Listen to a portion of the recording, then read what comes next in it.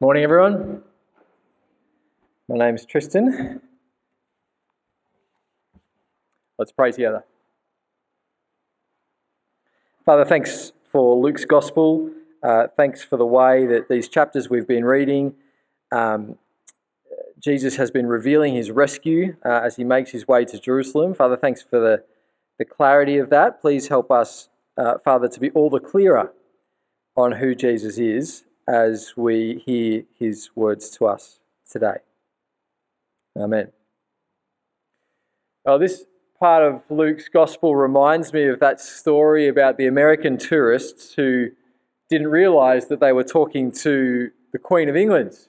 Do you remember this story? It was big a couple of years ago. These two American tourists were hiking near Balmoral and they ran into the Queen and her bodyguard. Bodyguard's name was Richard. And they got to talking, but they clearly had no idea who she was. They asked this lovely old lady where she lived. She said London, but look, I've got a holiday home nearby here. And they asked how long she'd been visiting the area. She said about 80 years. And then one of the hikers said to her, "Oh, have you ever met the Queen?" She said, "I haven't, but Richard here has. He meets her regularly."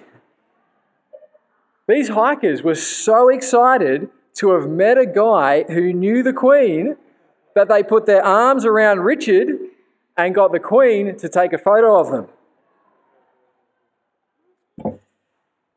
Richard, the bodyguard, though, he did take a photo of these two hikers with the Queen herself. He didn't want them to miss out on realising at some point who they were talking to. I think of it because Richard, the bodyguard, did a similar thing to what Luke is doing in this part of his gospel. Luke really wants us to realise who Jesus is. Particularly wants us to realise the significance of who it is we're talking to and listening to when we talk to and listen to Jesus. Luke wants us to realise that when we hear the words of Jesus, we are listening to the King of God's kingdom. Luke wants us to realise that when we talk to God in prayer, we are talking to someone whose majesty is being made known around the world. That's pretty significant. Luke doesn't want us to miss the significance of talking to Jesus and listening to Jesus. This part of Luke really falls into those two parts. The first part is about who we're listening to when we listen to Jesus. The second part is about who we're talking to when we pray and not missing the significance of those things. Let's start with who we're listening to. Verse 38 of Luke chapter 10. Have a look at it with me. Hopefully you've kept your Bible open there. Verse 38. As they went on their way, Jesus entered a village, and a woman named Martha welcomed him into her house. And she had a sister called Mary, who sat at the Lord's feet and listened to his teaching. But Martha was distracted with much serving. It's a neat little story. Two women, Mary, who's intent on listening, and Martha, who's distracted. And Jesus gently says to Martha in verse 41, "Martha, you're anxious, you're busy with lots and lots of different things, but you really need just one thing. You need what Mary's chosen to do. You need to listen." And there's a reason that Martha needs to listen, and that reason is actually flagged for us in the first verse that we read there, verse 38. Martha needs to listen to Jesus because Jesus is on his way. That's a reference to the backbone of this whole segment of Luke's Gospel, this whole series of Bible talks that we're doing this term. We're following Jesus as he makes his way to Jerusalem. King Jesus is on his way to his capital. The kingdom of God is near. This is no time to be distracted because with every step that Jesus takes, the kingdom is coming closer. Right now is a critical moment. It is of the utmost importance to listen because this is a critical moment in the mission. The rescuing king is about to establish his kingdom. And in fact, the king himself is right now in Martha's house. And she's busy doing chores. Now, we're not in that situation. We don't live at the time when Jesus was on his way to Jerusalem. But since this time, Jesus has arrived in Jerusalem. And Jesus has taken up his place as God's appointed king and ruler of the universe. Jesus has become God's appointed rescuer. That's why there is so much value today in us sharing Jesus. That's why this year at BPC is all about inviting people to discover Jesus because of who he is, because of what he has done. As Bryson pointed out a couple of weeks ago, we know from the second volume of Luke's book, the book of Acts, that today Jesus is on a mission to the ends of the earth to save people and bring them into his kingdom. Today we are at a critical moment in the mission as Jesus brings people to know him. And if that's the case, and if we're with Jesus on that mission, then we can't afford to be distracted from listening to Jesus. He is still King Jesus. He is the captain. He's leading the team. He is setting the direction. Jesus is calling the shots. And if we're not listening, there's no way we're going to be effective in sharing Jesus with our family, with our friends, with our neighbours. So it helps that Martha's so relatable in this story. She's just busy getting the next load of washing on, fixing the garage door, paying the bills, getting the kids organised for swimming carnival, finding some time for exercise, organising the next holiday, serving at church, busy with work, busy with school, busy with friends, busy with family. That's just my week, by the way. Your week probably has its own whole set of things that you've got on your mind. Jesus has some really gentle and loving words for us here. He sympathises. He knows that we're pressed for time. He knows we've got a lot going on. He knows that there's even really good things like serving him. Like Martha, we might even be busy with serving at church. We might be so busy serving at church that we're completely distracted from listening to Jesus. Jesus is giving you permission, if that is the case, Jesus is giving you permission to let those things go undone. Because listening to him is better than distraction. Because he's the king. Because he's leading his mission, his rescue mission, to seek and save the lost. And if we're on that mission with Jesus, well, we'll listen, but also when we pray, there's lots that we could ask God for, and we should, but at the heart, Jesus says we should pray also for the success of the mission. And that's where Luke takes us next, having talked to us about listening to Jesus. It's now about speaking in chapter 11. Have a look at chapter 11, verse 1. Now Jesus was praying in a certain place, and when he finished, one of his disciples said to him, "Lord, teach us to pray as John taught his disciples." And so he said to them, "When you pray, say, 'Father, hallowed be your name. Your kingdom come.'" We'll pause there. Hallowed means honoured. It's making a big deal of someone. You know, some people have lots of letters at the end of their name, makes a big deal of all their qualifications, and so it makes a big deal of them. Well, here Jesus says, pray that God's name would be made a big deal of. Pray that God's name would be honoured. Pray people would know God's goodness. Pray that people would know God's power, and pray that the kingdom would come. Which is exactly what Jesus is doing, isn't he? He's on his way to Jerusalem. He's bringing the kingdom of God. The kingdom of God is coming, so pray that the kingdom would come. It's a bit like over summer at my place, we've taken to buying Zooper Doopers. And on those really hot summer days, we tell the kids that when they get home from school, they can have a Zooper Dooper. Now, on those days when we promise a Zooper Dooper, what do you think is the very first thing the kids ask for at school pickup time? They ask for the Zooper Dooper. The time has come for the Zooper Dooper. they ask for it. King Jesus is bringing his kingdom, so ask for the kingdom to come. Jesus says, pray for the things that he has said he's doing. Jesus goes on in verse 3, pray for bread each day. Jesus has just sent a whole bunch of disciples out ahead of him on the journey.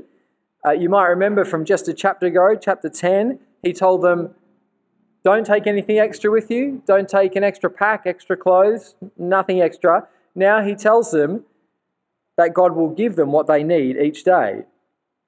Pray for that as they tell people about Jesus. And then he says, pray for forgiveness of sin in verse 4. Forgiveness is at the heart of the kingdom. Jesus has been telling people over and over that if they trust him, their sins are forgiven. Jesus has been healing people and telling them their sins are forgiven. Jesus is going to Jerusalem to make that forgiveness a done deal by dying on the cross, paying the price of sin. It's happening, so pray for it. Pray not to be led into temptation. Jesus will rise. All who belong to him will rise to a new life, a life of thankful obedience to him. So pray for that too. The kingdom's coming, so pray for the kingdom to come. And then Jesus tells two funny stories. First one is to tell the disciples to pray unashamedly, and the second to tell them to pray confidently. First, to tell them to pray unashamedly. The first story, it's about waking up your friend in the middle of the night. It's in chapter 11, verse 5. Imagine someone drops into your place at the last minute to stay, says Jesus. But you've run out of Wheat Bix for the next morning, so you go around to another friend's house at midnight and you press on their doorbell and wake them up. They're going to be pretty ticked off, but they'll give you a box of Wheat Bix just so they can get back to sleep again. The point is, God is so much better than a tired, grumpy friend. In fact, God never sleeps. So don't hesitate to ask God for things. Look at verse 9. Jesus says, I tell you, ask and it will be given to you. Seek and you'll find. Knock and it'll be open to you. For everyone who asks receives, and the one who seeks finds, and to the one who knocks it'll be opened. Don't be ashamed to ask God for things. Don't hesitate. Especially when you're joining Jesus on his mission. When you're asking God to do the kingdom things that he has said he's doing through his son Jesus. If you ask, God's not going to be sleeping. He's not going to be annoyed. He's not going to say no. He's going to gladly do what he said that he will do. He's going to gladly make Jesus king. He's going to gladly forgive people and rescue people into his kingdom. Don't hold back in prayer. Pray big prayers. Pray that Jesus would be king of all. Pray that through Jesus bringing forgiveness to more and more people, God's name would be praised and honoured.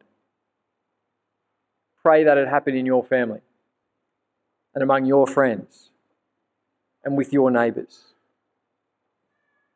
Don't be afraid to pray that. Pray unashamedly. And pray confidently. Jesus tells another funny story in verse 11 about what parents give their kids. We've got a birthday coming up in our house in a few weeks' time. It's one of the kids' birthdays. We've got presents lined up. Not going to tell you what they are, just in case the kids are watching online. But I'll tell you what they won't be. We're not going to wrap up some fluff from the vacuum cleaner. Present's not going to be a rock from the garden. It's not going to be a snake from the paddock next door. Jesus says in verse 11, if a kid asks for Lego, what parent gives them drain cleaner instead? If they ask for a Minecraft-themed chocolate cake, what parent's going to give them mashed broccoli? If they ask for an egg, who give them a scorpion? Now, if even we can get that right, if even we know how to give good gifts, how much more our Heavenly Father? God who's perfect, God who never makes mistakes. God who knows us, God who loves us more than we could ever love anyone. So Jesus says, pray confidently. God will get it right. And we know he'll get it right because he's already given us the very best thing. He sent his son Jesus to Jerusalem. And when Jesus arrived in Jerusalem, he gave his life to give us life. He's done everything that's needed for our sin to be forgiven. In fact, God is so good at giving good gifts to his children. He's even given us his Holy Spirit. His own Spirit lives in those who belong to him. And God's Spirit convicts us, and grows us, changes us, challenges us, encourages us. We've been blessed with every spiritual blessing. So Jesus says, even pray for God himself to be with you through his Spirit. And pray that confidently because God gives his Spirit to those who ask. The other day I got 2 phone calls within about 5 minutes of each other. Both of them were from numbers that I didn't recognise. First one was a scammer. Just hung up straight away, as you do, didn't want to listen. But the second, just a couple of minutes later, was from a friend. And of course I did listen and I didn't hang up. Notice here in Luke that the reason given, both for listening and for speaking, it's all about who's on the other end of the line. It's all about who it is we're speaking to. That's why we don't want to be distracted from listening. Because we're listening to Jesus, King Jesus, who is leading his rescue mission. That's why we make such a big deal here of reading our Bible and being part of a small group, being part of youth group, Kids for Jesus, all of those things. And so look, maybe the takeaway lesson here is not that we need to find a Bible reading plan that works for us, or we need to go and buy a new Bible that fits in your pocket, as good as those ideas might be. Maybe the lesson here is just to realise who it is we're listening to. King Jesus. To realise Jesus is so important, and his mission to seek and save the lost is so important, that if we're not listening to him, we are drastically out of the loop. You know, we might think we're keeping up, being busy and productive, doing all of these different things we've got going on, but if we're not listening to Jesus, in actual fact, the action has gone on without us, and we've been left behind. Once we realise who it is we're listening to Jesus attentively just makes so much sense. And when we pray, maybe the takeaway lesson here is not setting our alarm 15 minutes earlier in the morning so we've got time for prayer, or buying a new prayer journal, as great as those things might be. Maybe the lesson here is just to realise who it is we're praying to. Our Heavenly Father. A Father who eagerly, enthusiastically gives us what we need to be effective in Jesus' mission to seek and save the lost. A Father who's with us by his Spirit. A Father who loves us. A Father who is always good to us. And once we realise who we're praying to, then praying unashamedly and praying confidently will just make so much sense. Jesus is the King. Jesus is bringing his kingdom. He is leading the rescue mission. Of course we listen to him. And God who sent him is our Heavenly Father. He's invested in the outcome of the mission. Of course we pray to him. I'll pray now. Father, all things were made by Jesus and for Jesus. And Father, you've made Jesus King over all things. Father, please help us to appreciate the incredible privilege of listening to King Jesus. And especially so, Father, because he also laid down his life to reconcile us to you. Father, please bring many, many more people to know Jesus and be saved and forgiven, so that your name would be honoured, please. Father, please do that in Bathurst. Please do that among our circles of family and friends and neighbours this year. Amen.